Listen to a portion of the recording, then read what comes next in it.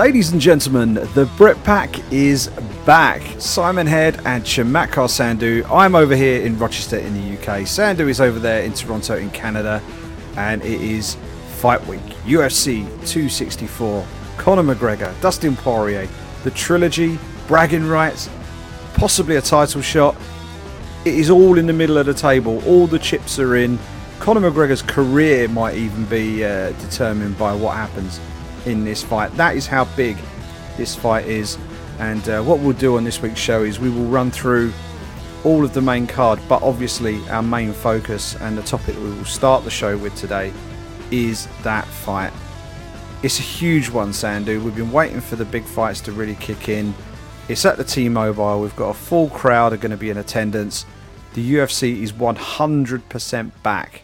And what a fight we have in store on Saturday night. Yeah, it doesn't get bigger than this, Simon, especially because it's a trilogy fight. It's a really easy story to sell. There's footage of them in terms of where they were at their career when they first fought. Obviously, the second fight took place no less than 6 months ago, so it's still very recent in everyone's memories. It means a lot to both guys, outside of obviously the money that they'll both be making and walking away with here, outside of the fact that the winner will most likely go on to fight Charles Oliveira for the lightweight title. Ultimately, this is a legacy-defining fight in many ways for both men, isn't it? Because it's a trilogy fight. After this, that's it, bragging rights for good. You know, you ride off into the sunset when they're in their 50s or 60s and they look back at their careers, one of them will be able to say, I beat you 2-1. Simple as. It's as simple as that. And what we do know about this fight, you know, you've already talked about a few things, Simon. The fact that the fans are back. It's a sold-out T-Mobile Arena. Las Vegas is absolutely popping right now. It's back to normal. Conor McGregor hasn't done any interviews, no media. He's kept to himself in camp. Complete difference from previous fights. And Dustin's done his fair bit. I mean, to be fair, they've both done, you know, the countdown show. But you can kind of tell that both men are so focused on making sure they get the result that matters, because it really does pave the way for what can happen in the next couple of years. So outside of, you know, an undisputed championship fight, it really does not get bigger than this. And I would even say, Simon, let me know if you agree or disagree, this could even in many ways be bigger than any title fight that the UFC could put on, because one half of this main event is the biggest draw, the biggest star in this sport's history. And he brings so much to the table, financially, exposure, worldwide notoriety when it comes to the UFC brand, that guys like Conor McGregor just don't grow on trees. And that only is sustained if he continues to win. So tons on the line here, right? Yeah, absolutely, and this is almost a crossroads fight for Conor McGregor. You know, let's just set the scene, shall we, just for what is actually on the line here and what has led us to this. Back in September 2014, a young Conor McGregor working his way up through the UFC took on Dustin Poirier in what was his fourth fight in the octagon. He'd beaten Marcus Brimage in Stockholm on his debut. He outpointed Max Holloway, and then he had that incredible night in Dublin where he finished Diego Brandao, and that was the fight that really catapulted him to stardom. They then took him to Vegas. This was his Las Vegas debut against Dustin Poirier. There was a lot of bad blood going into that fight, and Conor McGregor dusted him. Absolutely dusted him inside 2 minutes. 1 minute 46 seconds. Then Conor McGregor set off on his run towards the featherweight title. Obviously got the interim belt first, then the full version with the Jose Aldo knockout. And then we know what happened from there. Fast forward to present day, January 24th this year, they had the rematch. So it's a huge amount of time, and a lot of water has gone under the bridge since then for both men. Dustin Poirier has made his way up. He also made the move from featherweight to lightweight and became a champion, albeit an interim champion. Challenged for the lightweight title against Khabib and lost. Conor challenged for the lightweight title against Khabib and lost. But obviously he'd had the belt previously from Eddie Alvarez at UFC 205. But they have had these somewhat parallel careers relatively recently. They met 24th of Jan at UFC 257. Dustin Poirier gets the win this time. Basically, completely slows him down with leg kicks and then finishes him with strikes. Second round, 2 minutes 32. So that's how we go into this week. They're one apiece. After that second fight, Poirier was waving two fingers at the camera, one on each hand. It's 1-1. That's what he was saying. It's 1-1. Right there and then, he knew that we needed the rematch. Conor said it would be an honour to face him in the rematch. And they opted to do this instead of Poirier going to fight for the belt. That's how big this fight is. You're saying how big the fight was, Sandu. That's how big the fight is. Dustin Poirier opted for this instead of a fight for the undisputed UFC lightweight title. If he goes on and beats McGregor, that will look like a pretty good decision. Because then he will get a shot at the belt anyway. But the winner of this is going to go on and fight for the title.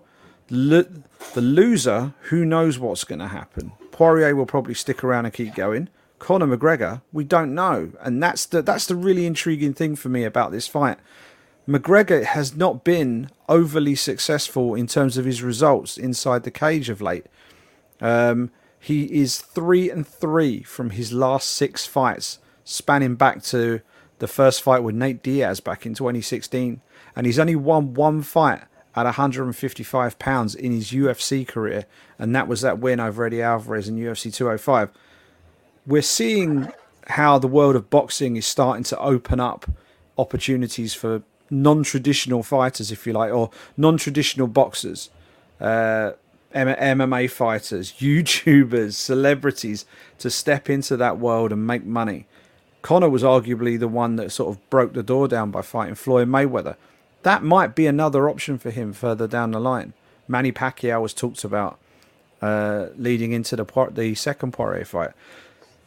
If he wins this fight, you would imagine he'd go on and fight for the belt. If he loses this fight, what do you think that means for Conor McGregor as a UFC athlete? I'm not saying that this is going to be the last we see of him if he gets beat, but as a relevant world level contender, he's going to have a little bit of work to do, isn't he? You're absolutely right, Simon. Well, number one, if he loses, that'll be his first back-to-back losses in not just his UFC career, but his MMA career. He's never lost 2 fights back-to-back.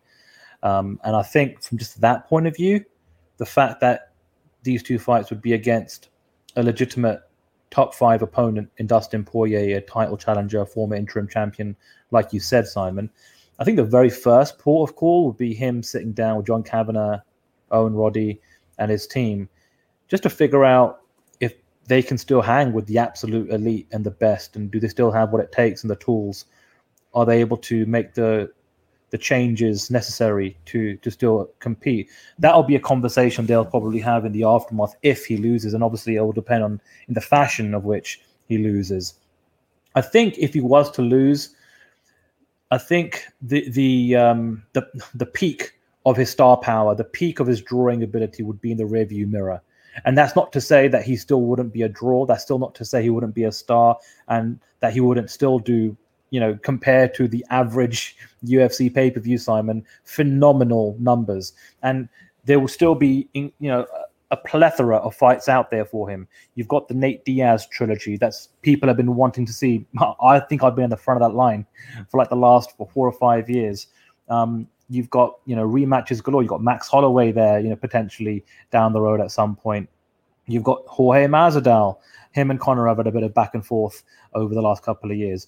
Who knows? Nick Diaz is coming back, and who wouldn't want to see that? Another Diaz brother. So there's always going to be names available within the world of the UFC. To your point about boxing and other, combat sports, it all comes down to his relationship with the UFC, his contractual status, whether he'll get the blessing to go and do something like that. We already saw Dana White and the UFC kibosh George St. Pierre wanting to box Manny Pacquiao.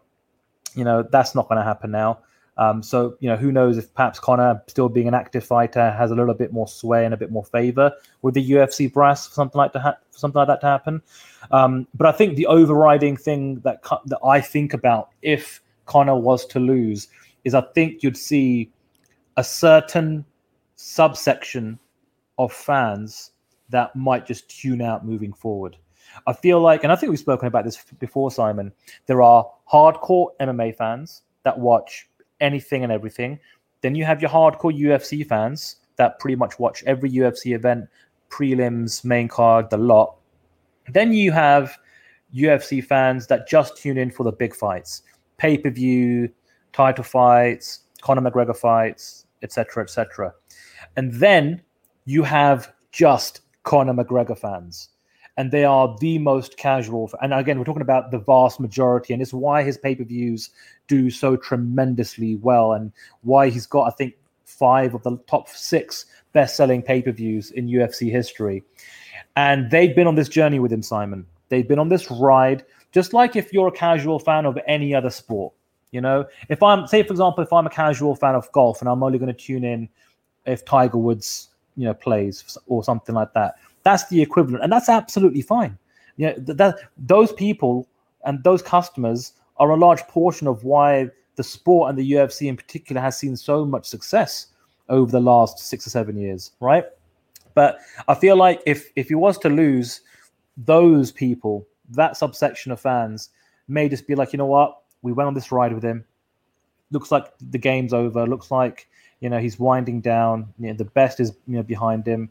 And maybe they won't be as passionate about tuning in. Some of them probably will. They'll probably be ride or die with him all the way to the end.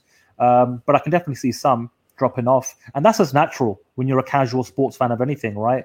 You only sing when you're winning is the phrase, right, Simon? But like I said, I still don't think it'll have as detrimental of an impact in terms of what he brings to the table compared to other fighters on the UFC roster. And that's the important comparison everyone should be thinking about making when talking about the future of Conor McGregor should he lose. Yeah, I mean, the one thing that is absolutely certain is this is not going to be the end of the line for Conor McGregor if he gets beat. He's a man with options. His star power affords him a plethora of options. He will remain a contender in the UFC through star power alone. Because he draws the numbers, he is a main event fighter. He is a huge draw for the company. So, provided he's competitive, he will always be there or thereabouts. So, it'll be very interesting to see how he approaches the fight, how he gets through the fight, and what happens afterwards. We talked very briefly there about McGregor's sort of journey through those fights to get to where he is, and the fact that there's been a bit of a parallel situation with him and Poirier in recent years. Look at Dustin Poirier since he lost that first fight to Conor McGregor. His career record since that first defeat at UFC 178 to McGregor, he's gone 11-2 with 1 no contest. He's beaten 4 UFC champions. He's beaten McGregor, he's beaten Holloway, he's beaten Alvarez, and he's beaten an interim champ in Justin Gaethje, and he's beaten Anthony Showtime Pettis. His only defeat, his only defeats since that McGregor loss was a surprise knockout loss to Michael Johnson back in 2016, and of course that rear naked choke defeat to Khabib on Fight Island back in 2019. But if you take a look at the body of work, his body of work is super, super impressive. Quality of opposition, frequency of fights. He's been consistent, and he's been there or thereabouts for championships for quite some time. And the one thing that has eluded him is that undisputed belt. And he's in a perfect position now because he gets the biggest payday of his career, I would imagine, in this fight against Conor McGregor. And if he repeats the feat by beating him again, wins the trilogy, he then goes on and takes on Charles Oliveira in a fight that he is more than capable of winning. Oliveira is dangerous and perennially underrated, but that is a winnable fight for Dustin Poirier just as it is for Charles Oliveira. That's a coin flip fight. So he's got a huge opportunity ahead of him. if you're Dustin Poirier, how do you approach this? Because let's sort of delve into the nuts and bolts of the actual matchup. If you're Dustin Poirier, you went in there, your first fight with him, you basically lost your head before you went in there. He went in there, he wasn't present in that fight. He was too wound up. He got clipped and he got finished because he went in there wanting to take McGregor's head off. The second fight, he went in with a game plan. Mikey Brown from ATT had the game plan sorted with him. They would systematically break down McGregor's lead leg. He has a very wide stance. That's where he generates a lot of his punch power from. Attack the lead leg. That was the main thing. Attack that lead leg. And he hammered that lead leg. And once McGregor's movement was compromised, he loaded up with his strikes. And he stopped him in the second round. But now we're into the third fight.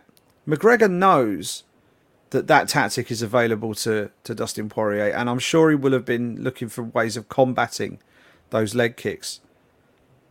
The question now is, if you're Dustin Poirier, do you fight to win the fight or do you fight to entertain? Because if he loves to go in there and have a tear up, but if you're Dustin Poirier, the one element of your game that you haven't used perhaps as much as you could have done is your wrestling. He's got decent wrestling. I'm sure his wrestling is better than McGregor's takedown defense, and that would be a way for him to get the victory. It wouldn't necessarily be the way that most people would like to see him get the victory, but do you think there's a chance that he might just go down that path, beat McGregor, get the win, and then go off and get his title shot? Or do you think there's an element of machismo still there and he wants to stand there and throw hands with McGregor again? Because let's not forget, before those leg kicks really started to take effect, McGregor was tagging him. And it was only really once Poirier started to really affect McGregor's movement that the fight really turned. So I'm fascinated to see how this one pans out. If you're being pragmatic, I think you lean heavily on the wrestling if you're Dustin Poirier. But do you think he will? Or do you think he'll get drawn into a toe-to-toe tear-up, which is exactly what McGregor will want? This is part of the massive intrigue for this fight, isn't it, Simon? Because if nothing else, Dustin Poirier must be coming into this contest oozing confidence. He just beat the lad like 5-6 months ago. On the flip side, though, it wasn't a flawless performance. Conor did tag him. So it's one of the situations where they got the result, they got the win, and at the same time, there was enough there that they can go and work on and do the homework and say, hey, listen, this is where we went wrong. This is where Conor was really well done really well in terms of his offense, and this is what we need to change and tweak. And it's funny you mentioned the takedown stuff because there's been some banter between the lads, on social media. I think Conor started it, talking about the first one to shoot for a takedown's a you-know-what. And it's all mind games before things kind of come to a head on the weekend. But for me, though, Simon, I think one of the biggest factors that we essentially haven't seen Dustin Poirier in, he's fought Conor McGregor as a part of a main card. He's fought Conor McGregor in a main event of a pay-per-view in Abu Dhabi with a couple of hundred people in attendance. Now he has to fight Conor McGregor in Las Vegas, T-Mobile Arena, packed, 18, 19, 20,000 fans, packed to the rafters, celebrities in attendance. Pandemic is a thing of the past. That in its own right is going to be its own monster and its own beast for him to try and slay mentally and emotionally, right? And I feel like Dustin now is more at peace with who he is as a person, as a fighter. He's well rounded, so much more rounded than he was, 5, 6 years, 7 years ago when they first competed. And what he's got right now is the best of his abilities, and he's in his prime and in his peak. And he's probably learned so much from the loss to Khabib in Abu Dhabi a couple of years back as well. But for me, I think more than the technical ability and the strategy and what you can bring to the table and bring to the cage on the weekend, I think it's going to be more about how you deal with fight week. In addition to the weight cut, how do you deal with the interviews? He doesn't know what Conor McGregor's mentality is like, and he won't know until they come face to face, during fight week and at the press conference and all that kind of stuff. That's when things will really kick off. They were very cordial in Abu Dhabi.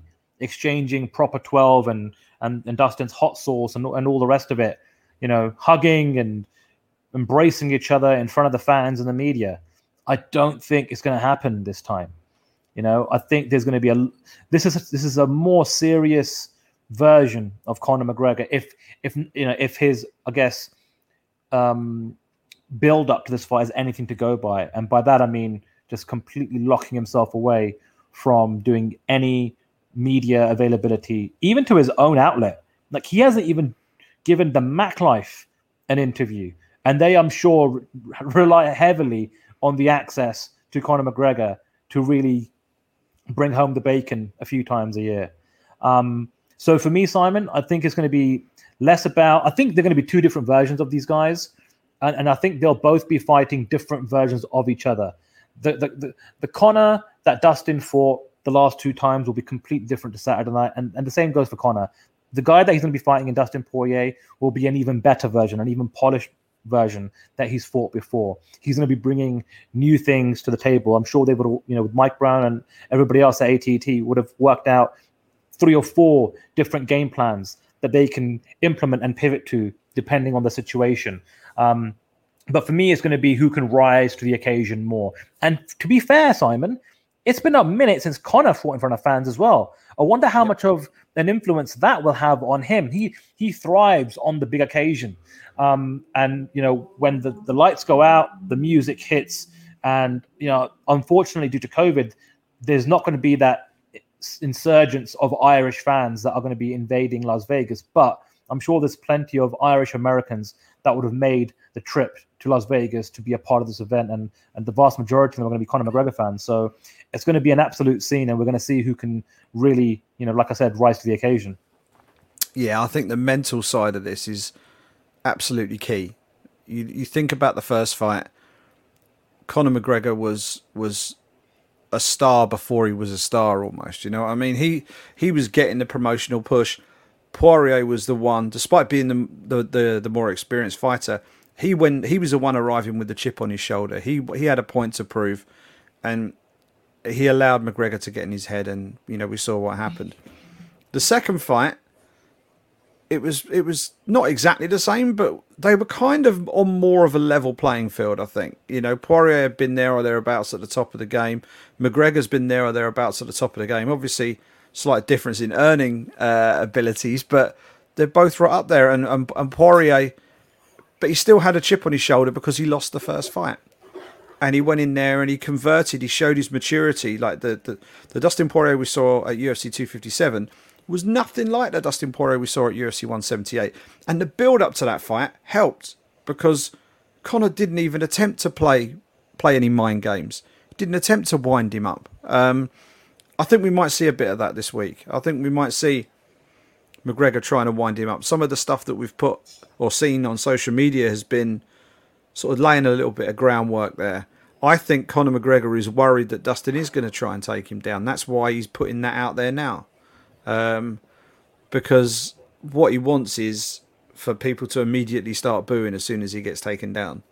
So that, the stand-ups happen quicker and things like this. All of this goes into it, and he wants to try and go Dustin into a toe-to-toe war. Now, that's what they had second time round, and Dustin won. But I just think that we're going to see McGregor trying to knock Dustin out of his comfort zone and try and wind him up again. He's done it before. That means that he's capable of doing it again. And if Dustin allows Conor to get under his skin, then it's advantage McGregor before they even step into the cage on Saturday night. So I'm really fascinated to see not so much what's said, but more the body language, particularly of Dustin Poirier, because I think McGregor will be on the front foot. He's a guy looking to bounce back. He's a guy looking to tell the world that he's still the man. Poirier could just sit there and go, well, I beat you in January. I finished you. And if you look at the replays of that fight, he basically knocks him out for a split second in that fight. So, he knocked out Conor McGregor. I know it was scored a TKO, but he flatlined him for a minute there. So he should be super confident. And all he needs to do is keep his head and go in there with a solid game plan. And then we've got ourselves a fight, because you've got a super confident guy who knows that he can win against a very talented and always confident man who is looking to really prove that he's still the guy. So it's fascinating, and I think the fight week stuff is going to be really interesting. There's going to be a press conference. We're going to see all the media interviews during the week, but I think the press conference, where they're both on the dais together, and the ceremonial weigh-ins where they're face to face. I'm fascinated to see how all this goes. I think it's going to be a really, really interesting fight week. Notwithstanding the fight itself, we did some predictions last week. What are your thoughts now that we're actually into fight week? I've had a look at. I had to write a betting preview earlier today actually for Paddy Power, and I was looking at the odds and all the rest of it, and I have a sneaking suspicion that we've seen 2 stoppages so far. I can't shake the thing. I can't shake the feeling that this one might go all 5 rounds. I just think they know each other so well at this point. They're both mature as fighters. I don't think they're going to provide each other with the openings quite as freely as perhaps we saw in the first fight, certainly. So I'm fascinated to know what your thoughts are on how you think this might pan out stylistically and also the actual result itself. Yeah, nothing's changed really, Simon. And I know we're technically into fight week, but the festivities don't really kick off until Wednesday of fight week. That's when the fighters are available to the media, and there's a press conference. They're in Vegas. We get all of these embedded episodes, which I don't typically watch, to be fair, but it's a kind of fight week, so I'm going to be paying attention to that. I'll tell you what, Simon, Conor has never lost back-to-back fights, so I take that into consideration.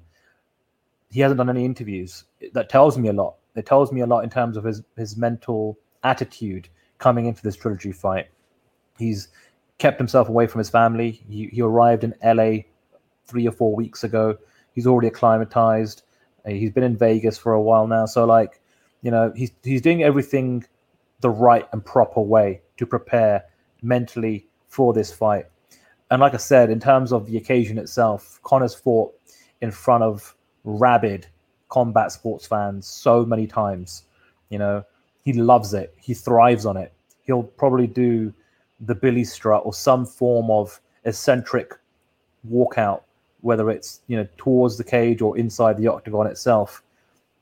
And whether it's everyone keeps talking about that rocket left hand, and that is an absolute showstopper. He lands and he connects properly. It's dynamite. It's good night, sweetheart. That's it. It's done deal. And so the first round, with both men standing on their feet, and that's how the fight starts, it's already going to be in Conor's favor. At the same time, to your point, look, he has gone 5 rounds before. He beat Nate Diaz over the course of 25 minutes. So he's got that experience in his locker as well. Overall, though, Simon, I feel like this fight is going to see a stoppage. I feel like it will come from Conor McGregor. It will be early, within the first couple of rounds.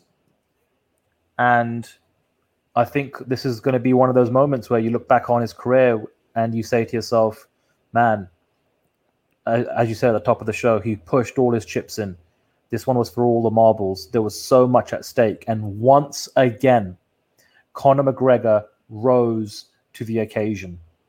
There was such a massive layoff from his return fight when he fought Donald Cerrone, and just due to COVID and everything else, there was another delay in terms of how long it took for him to fight Dustin Poirier the first time around.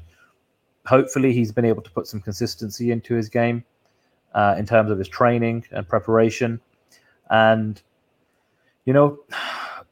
I've written off Conor McGregor a couple of times early in his career because I just didn't see, him really pulling off the big wins, fights like Jose Aldo and Eddie Alvarez. And this time around, I'm just like, you know what? I'm going to back this guy. And to be fair, Dustin Poirier winning would not surprise me. It wouldn't shock me. But when Conor McGregor wins, quote unquote, everyone wins. The industry wins, the sport wins. I think there's a lot of people that are hoping Conor McGregor wins because business is booming when the Mac is doing his stuff in the octagon, and man, it's we've I think we've had a few waves: the Brock Lesnar wave, the Ronda Rousey wave, the Conor McGregor wave.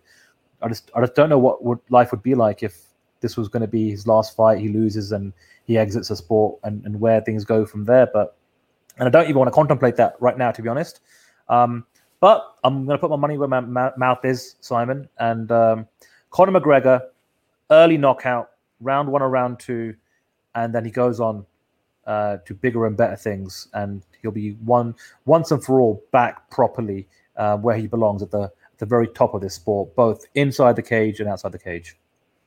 Yeah, I'm fascinated by this matchup. I really am, because Dustin Poirier proved that he's on the level with Conor McGregor. He went in there. There were no excuses in that fight. It wasn't a fluky KO. He didn't clip him unexpectedly, or it wasn't a weird technique or anything. Dustin Poirier went in there with a game plan, broke him down, and finished him. I mean, that's the aim in a game when you get in the cage. You prepare, you put your game plan together, you get in the cage, you execute your game plan, and if you do it right, you win the fight. And that's exactly what Dustin Poirier did. No fluke to it whatsoever. But I still think that if Conor McGregor shows up fully fired up and firing on all cylinders, I think he'll get it done. I just do. I think over 5 rounds, I think he could do it. I don't know if we'll get an early stoppage. I'm kind of towards the other end of the spectrum. I think we're talking championship rounds or points, to be honest. I think rounds 4 and 5 or a decision. I just think that these two know so much about each other at this point. I'd be amazed, given that it is a 5-round fight, if Conor comes flying out the traps full throttle from the start, like he did against Donald Cerrone. I'd be surprised. I mean, he might, and if he does, we could end up with a potentially early night. But I just think that they've been in the cage for a significant length of time now, and they know each other well. I just think that this is going to go deep into the fight. I think we're going to go past. If you got the over under at 2.5 rounds, I think I'd be taking the over and seeing how that goes. But yeah, and as much as I have an immense amount of respect for Dustin Poirier, and you look at his recent body of work, it is better than Conor McGregor's recent body of work. There's no doubt about that. But I just think that Conor McGregor now, with everything that's on the line, I think he'll go in there and put on a virtuoso performance. If he doesn't, maybe that tells us something about his career trajectory. But I think we could see the sort of performance that we saw from him against Cerrone, where he just came in and just looked so at ease and just went in there and did what he wanted. I don't think he'll do it as fast as 40 seconds. I think he'll have to be a bit smarter and take it deep into the fight. But I think we're going to get that same sort of air about him. And I think he'll get it done. So looks as if we're both kind of leaning towards a Conor McGregor win. Like you, I would not be surprised if Dustin Poirier did it. I think it is that close a fight. But I just think that McGregor's got that little X factor. So we'll see how it goes. But as I say, if I'm Dustin Poirier, I don't care what Conor McGregor says on social media. It's mixed martial arts. If I'm going to strike with him, I'm going to strike with him. But I tell you what, I will be taking him down, because that for me is where the biggest skills gap is. I think Poirier has a big advantage on the wrestling front, and I think he can make use of that. So we'll see how it all pans out on Fight Night. It is going to be a fantastic occasion. The T-Mobile Arena packed with fans again.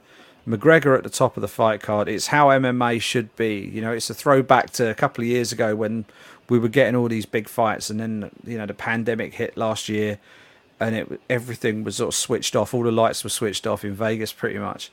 Now we're back. We've had these half and half shows where we've had the Apex with no fans. We've had a few events here and there with fans, but now we're back in the fight capital of the world, packed house.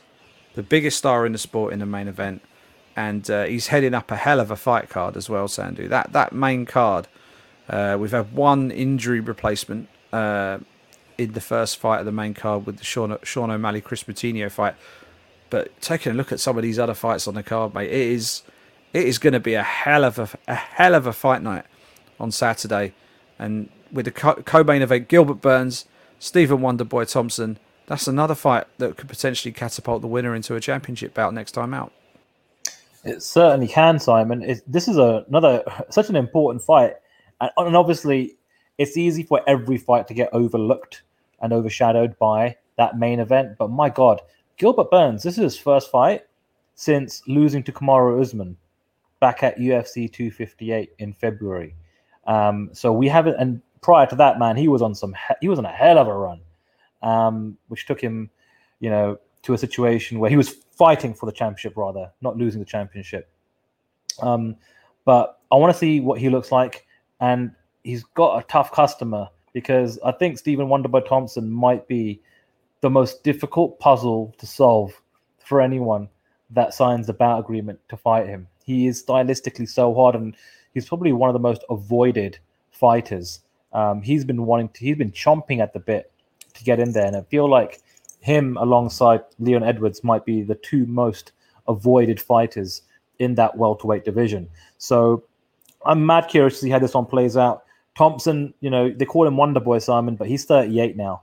And to be fair to Gilbert Burns, I mean, for someone that's kind of really come onto the scene the last couple of years, he's 34. So he's not exactly, a spring chicken. He's, been in the UFC a while, but it feels like he's only really kind of made a name for himself over the last couple of years, just given the run that he went on and some of the guys that he beat. So I think, if for the winner, it's to get back into title contention. It's to get back into the mix. And I feel like Stephen Thompson would have a much better argument if he won, because he's the one guy Kamaru Usman hasn't fought yet. He's the one guy, if you look at Kamaru Usman's resume, which is absolutely phenomenal in terms of who he fought coming up to get the title, as well as who he's defended his title against. The one name so far missing on his resume is Stephen Wonderboy Thompson. And for Thompson, he had an opportunity to fight for the title back at UFC 205. I was in attendance for that one. And, you thought that perhaps that was going to be it, because, he went, 1-3 after that. Losses to Tyron Woodley, Darren Till, and then a spectacular knockout loss to Anthony Showtime Pettis. But he bounced back from that, got a decision win over Vicente Luque and Jeff Neal, and those two are as tough as it gets in terms of trying to build up your name and build up a win streak again. But this one, Gilbert Burns, I think this should, in theory, cinch it. But of course, we know welterweight is so stacked with big names. There's Tyron Woodley, there's Colby Covington right now in the mix for a title shot. Leon Edwards, of course, our fellow Brit, he's definitely done more than he should have to warrant a title shot by now. And I'm sure if Stephen Thompson wins, he'll feel the same way as well. So a big fight, a big fight in that co-main event, which could, in theory, steal the show, Simon. Yeah, it's a fascinating matchup, because you look at Stephen Wonderboy Thompson, he's like the Rubik's Cube of the welterweight division.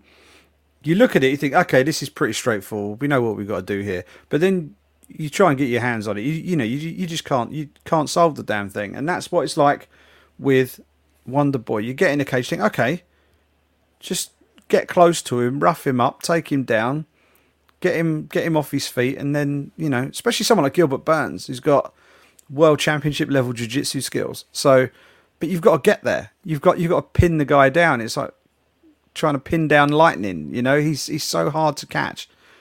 But he is getting older. He's 3-3 in his last 6. So yeah, maybe the opportunity's there for Gilbert Burns, who was on a great run of form until he got knocked out by Kamaru Usman.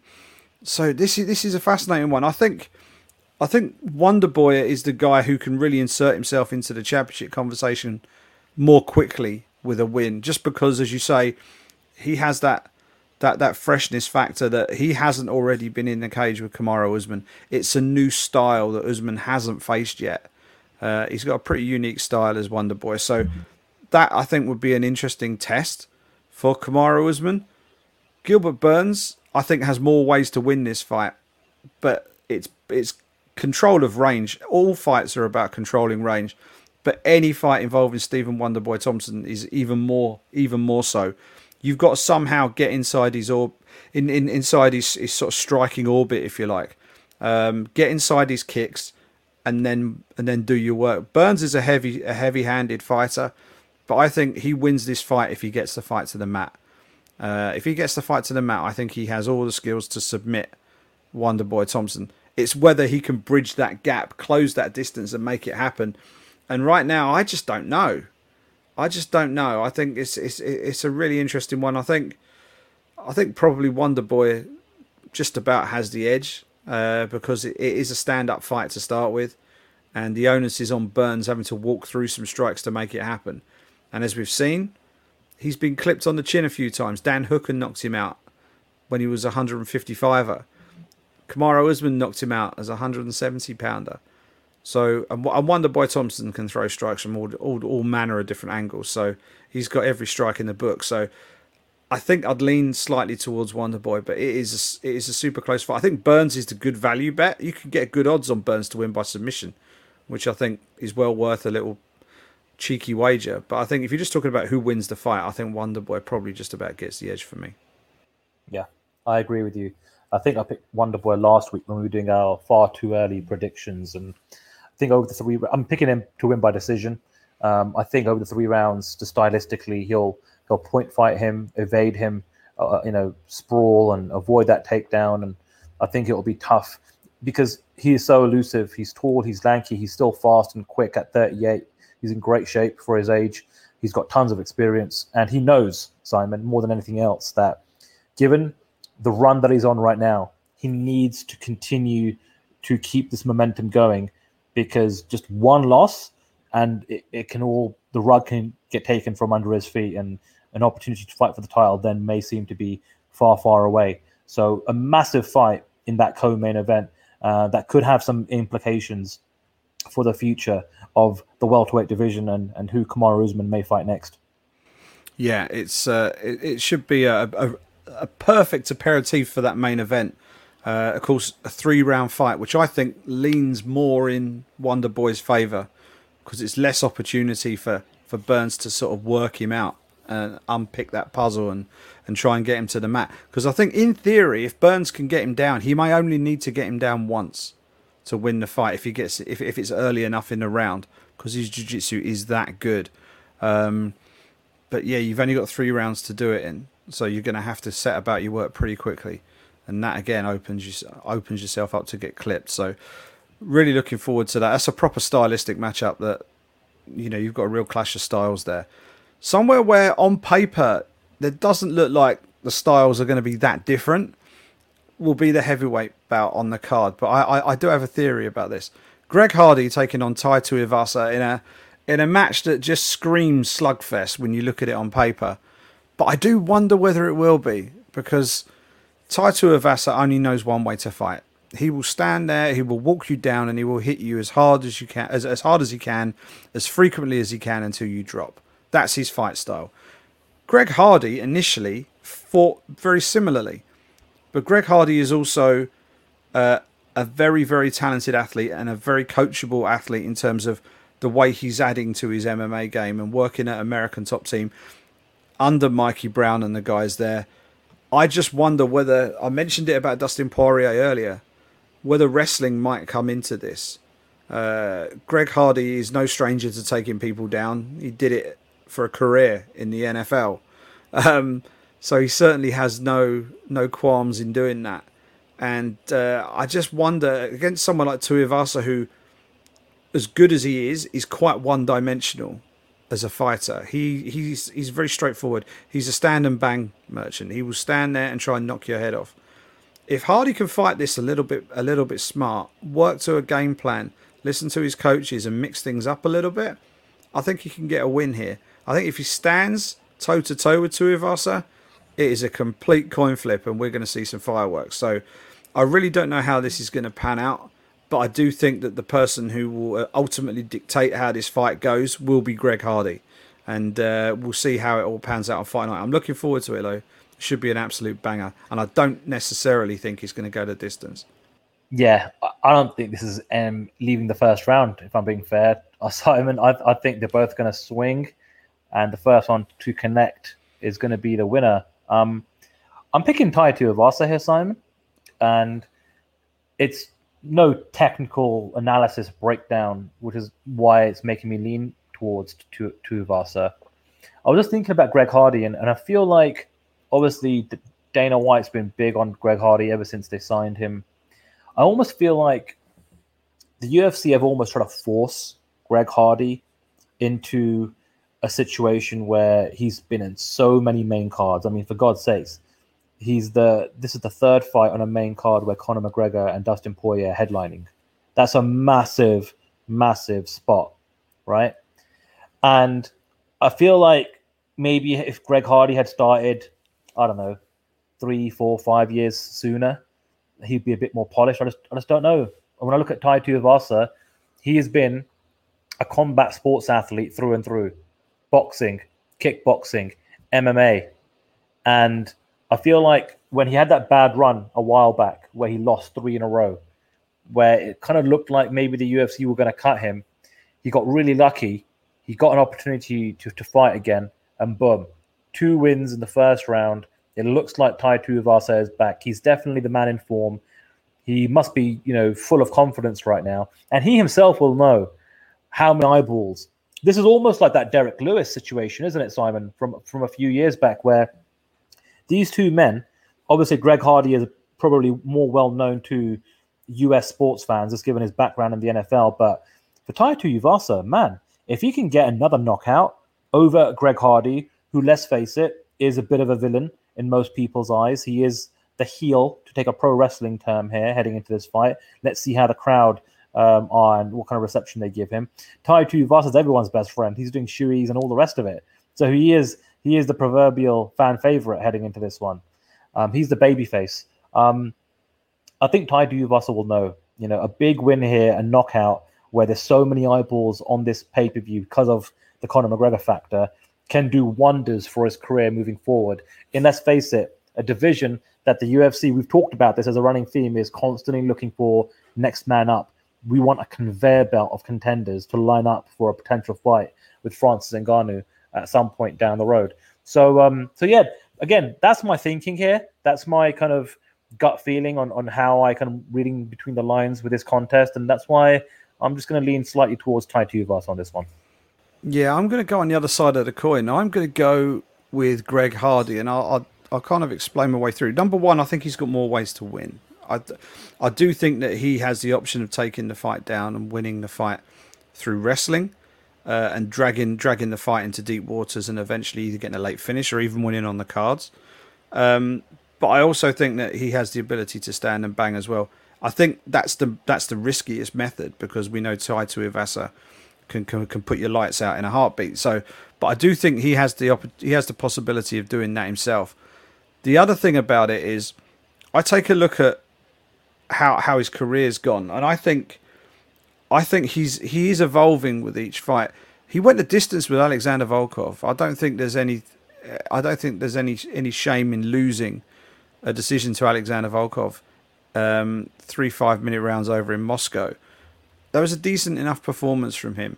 He then beat Jorgen De Castro, went the distance again. He then knocked out Morris Green, or TKO'd him, and then gassed out and got beat by Marcin Tybura. So the gas tank is the one area that really needed some sort of attention. But that fight also had the caveat of he'd fought that fight against Tybura that he lost was on December 19th last year. But that came hot on the heels of his win against Green, which was on October 31st. We're talking just a matter of a month and a bit. So there's not a lot of time to just take time out, get yourself back into peak fitness again. He can't have been 100% for that Tybura fight. He just can't have been. So I'm thinking he's had plenty of time since then to rest, recuperate, really hit the gym, really build up that cardio, get himself ready to face a guy who is going to be throwing a lot of heavy leather his way. And I think we're going to see a kind of a pragmatic approach from Greg Hardy. I think he's going to look to lure him in, take him down, and look to smash him from top position, and I think that's how he's probably going to get the job done. But two big bad heavyweights with heavy hands, you never know, do you? You just never know. Heavyweight MMA is tough to predict at the best of times. So this could really go either way. It is a decent piece of matchmaking, and but yeah, I'm leaning towards Greg Hardy. I think he has the bigger upside as an athlete. I think he's with a team that will really add extra tools to his belt and will have done since the Tabura fight. So I'm looking forward to seeing the next iteration of the man who calls himself the Prince of War this weekend. I think it'll be a very interesting fight to watch.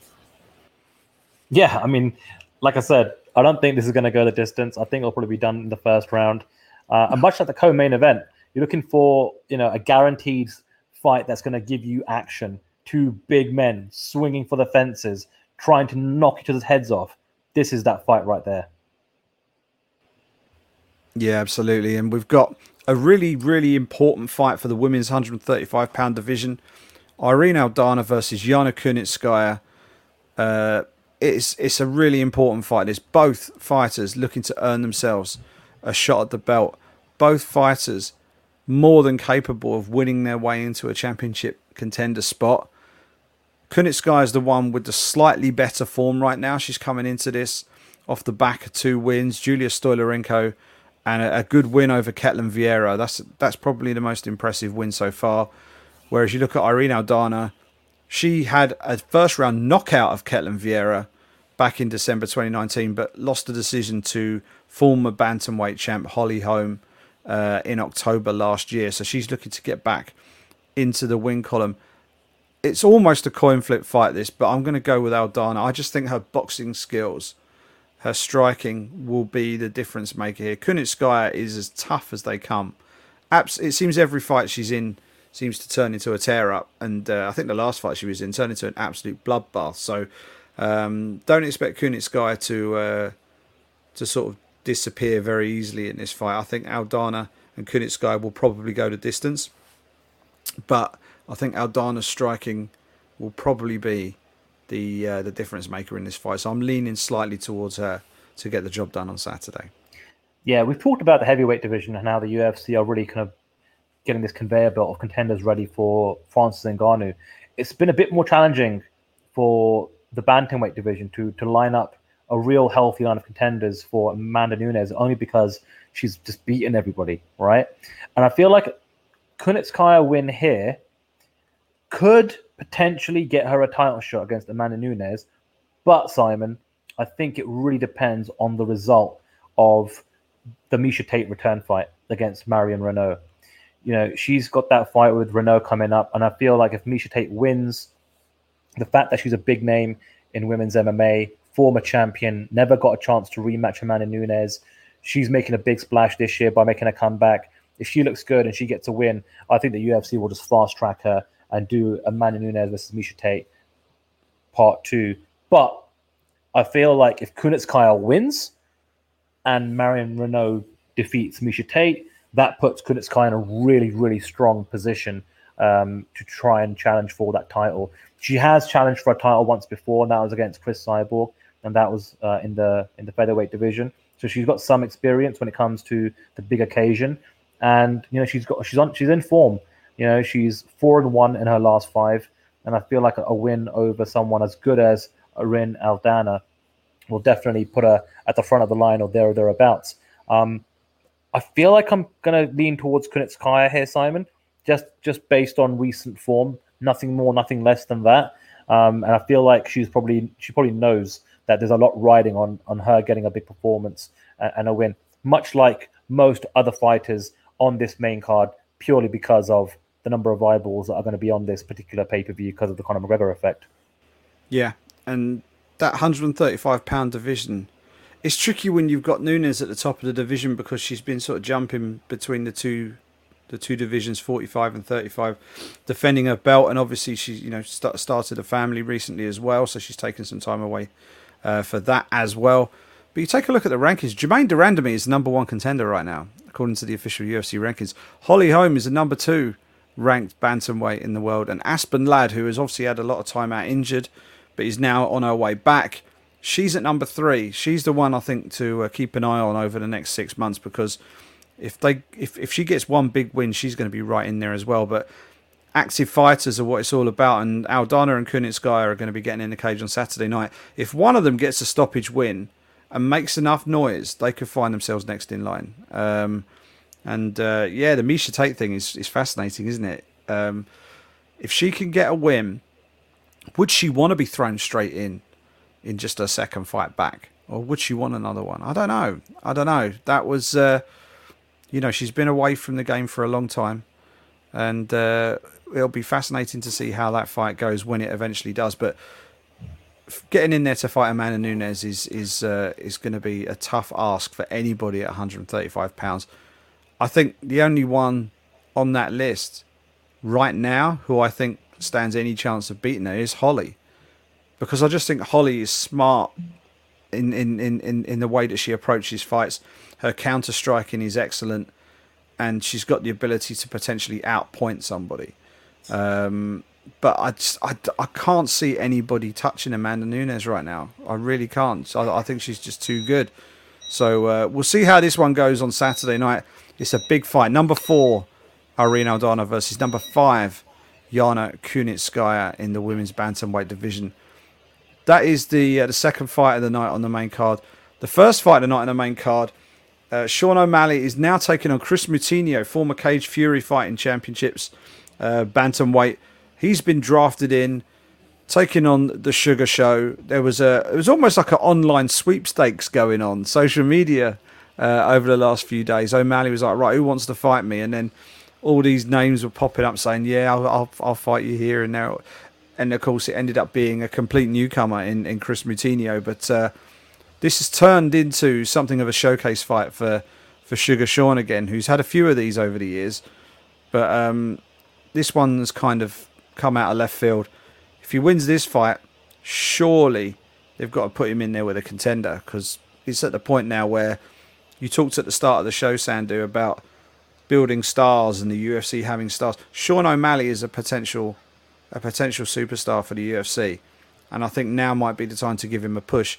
Putting him as the first fight of a pay-per-view, of a Conor McGregor pay-per-view, I think that gives you a fair level of expectation in terms of what the UFC are hoping to see from him in the weeks and months ahead. Tough assignment for Chris Moutinho on super short notice, let alone everything else we've been talking about, Simon. Vegas, 20,000 fans, Bubba O'Reilly plays, Bruce Buffer tells everyone it's time, and here we go. That's the first fight on the main card. This kid is going to be feeling all sorts of emotions, and hopefully he can make weight first and foremost. That's something to keep an eye on, is what he looks like, if he can make weight and all the rest of it. But yeah, I concur with you, Simon, 100%. I mean, this is absolutely a showcase fight now for Sean O'Malley.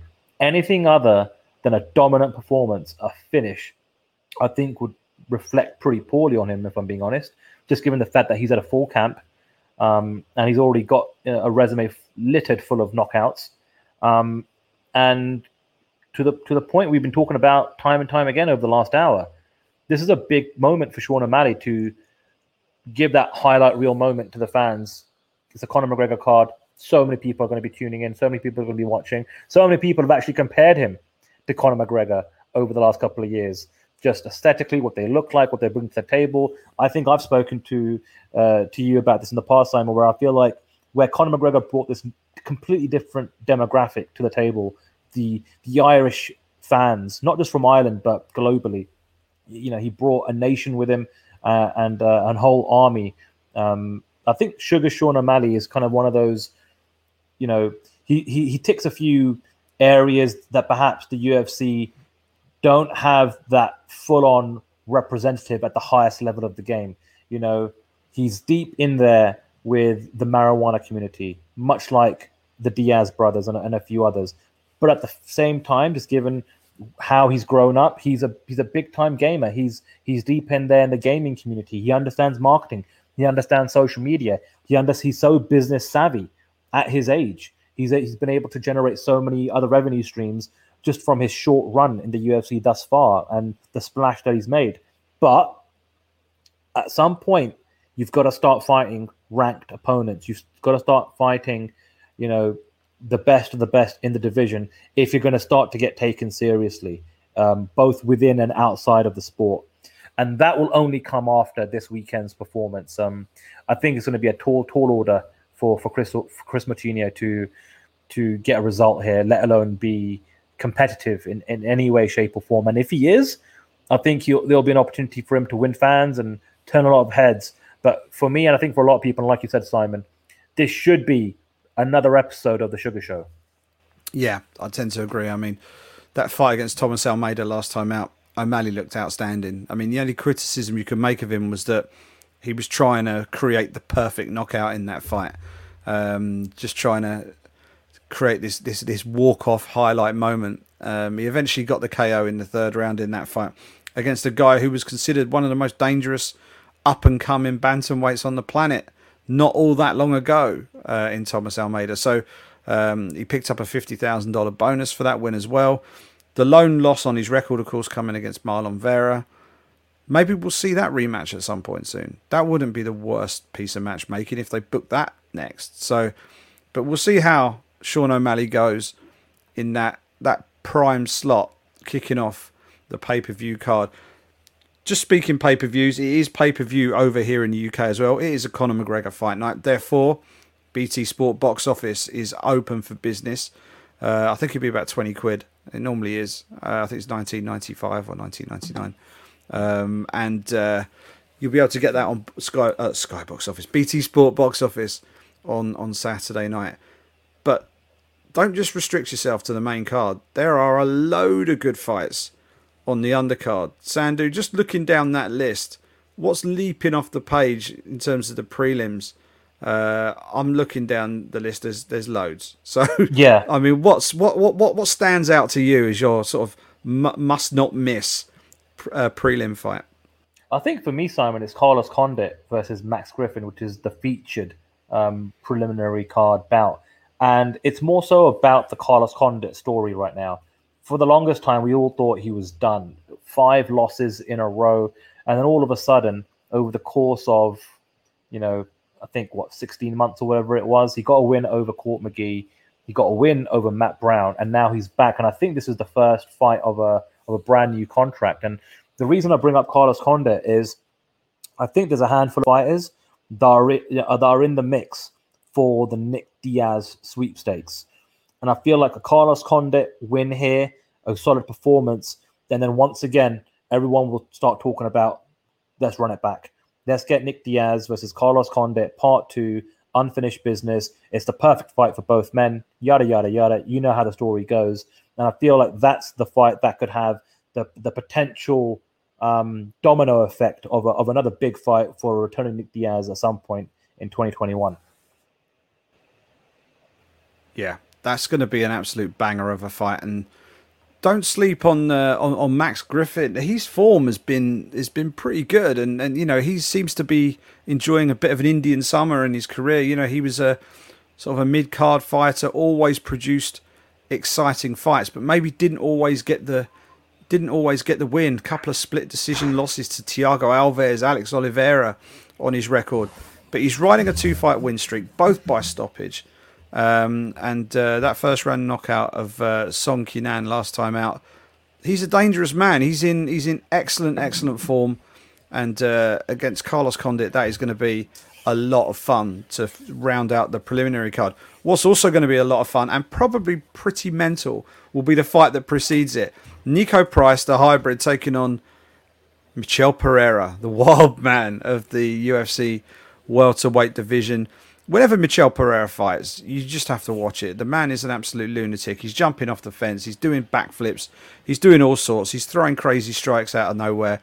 And then you've got Nico Price, who is almost as crazy as Michel Pereira. But this is just going to be an incredible fight. You look at Nico Price's record. It's just alternating wins and losses up until his most recent fight, which was originally a draw. And then got overturned after, I think he tested positive for THC. So I assume he's been smoking the herb at some point, and he got popped for that. So that's ended up as a no contest. I'm surprised we didn't get a rematch between him and Cerrone. It seemed like that was a fight that would have been worth rebooking. But we've got Pereira versus Price, and that is going to be absolutely wild. As for who wins, I have no idea. I'm just going to sit back and watch it because Price is more than capable of knocking people out. Michel Pereira is more than capable of knocking people out. Something crazy is going to happen in that fight. That's my only prediction. Craziness. That's it. But I'm really looking forward to that one. That one stands out to me. Just another thing. It's great to see Ryan Hall back on deck, because I remember when he came in and he was on the Ultimate Fighter, and no one really wanted to socialize with him. Certainly no one wanted to fight him. And it was our own Saul Rogers who ended up actually fighting him and beating him on the way to the final that he never got to compete in as it turned out. But he's a dangerous man. He's a leg lock specialist, a submission specialist, and a bit of a throwback insofar as there's no secret to what the man's going to do. He's like the polar opposite of Wonderboy Thompson. Wonderboy Thompson is a pure striker. Ryan Hall is a pure grappler, and I'm looking forward to seeing how he goes against Ilia Topuria.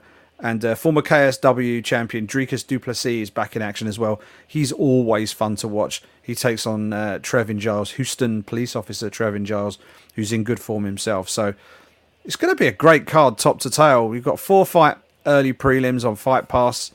Then you've got the TV prelims, which will be on BT Sport. And then you've got the main card, which will be on BT Sport Box Office. Sandu, it's going to be a long night. It's going to be a busy night for you because I know you're working it. But it's going to be a good one, I think. It's one of those moments and one of those events that you look forward to every single year. It's a Conor McGregor fight, and let's face it, over the last 5-6 years, he's only competed on average once a year. And so to have him actually back fighting his second fight of 2021, win or lose, hopefully we get one more out of him this year. That's what he was talking about. The minute he lost, he talked to Joe Rogan and he said he just wants a bit of consistency. He just wants to be competing and he wants activity. Well, he's got it. And man, with Vegas being back and all the rest of it, you at the start of the show, you said the UFC is well and truly back. And we've said that the UFC is back, and there's many, I guess, iterations of the UFC being back over the course of the last few months. But I think this is it. Pay-per-view in the fight capital of the world with Conor McGregor headlining and a packed out, sold out T-Mobile Arena. That is the UFC well and truly back. And we're in the middle of summer holidays. The Euros are great. England are still running through, and fingers crossed it could be one of those all-time great weekends, especially for sports fans. You've got a Conor McGregor fight on a Saturday, and fingers and toes, an England win in a final in Wembley on Sunday. It wouldn't be better than that. You couldn't script it any better, could you, Si? It would be unbelievable. I'm not getting ahead of myself. We've shown over the years we are more than capable of stuffing this up yet. We've got Denmark on Wednesday, so by the time a lot of you listen to this, we may already know if England are in the final of Euro 2020. So it's going to be quite the week. A big Conor McGregor fight week, a big week for England in the Euros, and it's going to mean a late night for all of us on this side of the pond. But this is what we live for. This is why we love the sport, cannot wait to get stuck into that one. I'll be on duty for BBC Sport again this weekend, doing the report for that. So if you want to check out my report on Fight Night, you can do that on the BBC Sport website on Sunday morning. That will be up there, hopefully nice and early, first thing for anybody who is either staying up or wakes up to check things out in the morning. So that hour and 10 minutes, Sandu, has absolutely flown by. It's been a good fun show. We've got a huge week ahead of us. I'm looking forward to just consuming every piece of content that is out there. I see your colleagues over at BT are already putting out some absolutely fantastic content. There's a designer from Liverpool. I think his name's Dave Williams, and he's done a great comic strip based thing on social media. Check that out on the Instagram. And some of the video stuff has already been superb. We see some good stuff coming out of the BT Sport team, as you know, for years and years, and they really turn it up to 11 for these big McGregor fight nights. So yeah, we've got that. We've got the embeddeds. Then you got all of the official UFC media obligations. You've got the media day stuff. You got the weigh-ins. You got fight night. It's gonna be a packed week, and I cannot wait. So yeah, absorb as much of it as you can and enjoy it. It should be a good one this weekend. But I think that's pretty much everything, Sandu. How can everyone stay in touch with us? We are at the Britpack MMA on Twitter, but where we want you to go to is the BritpackMMA.com.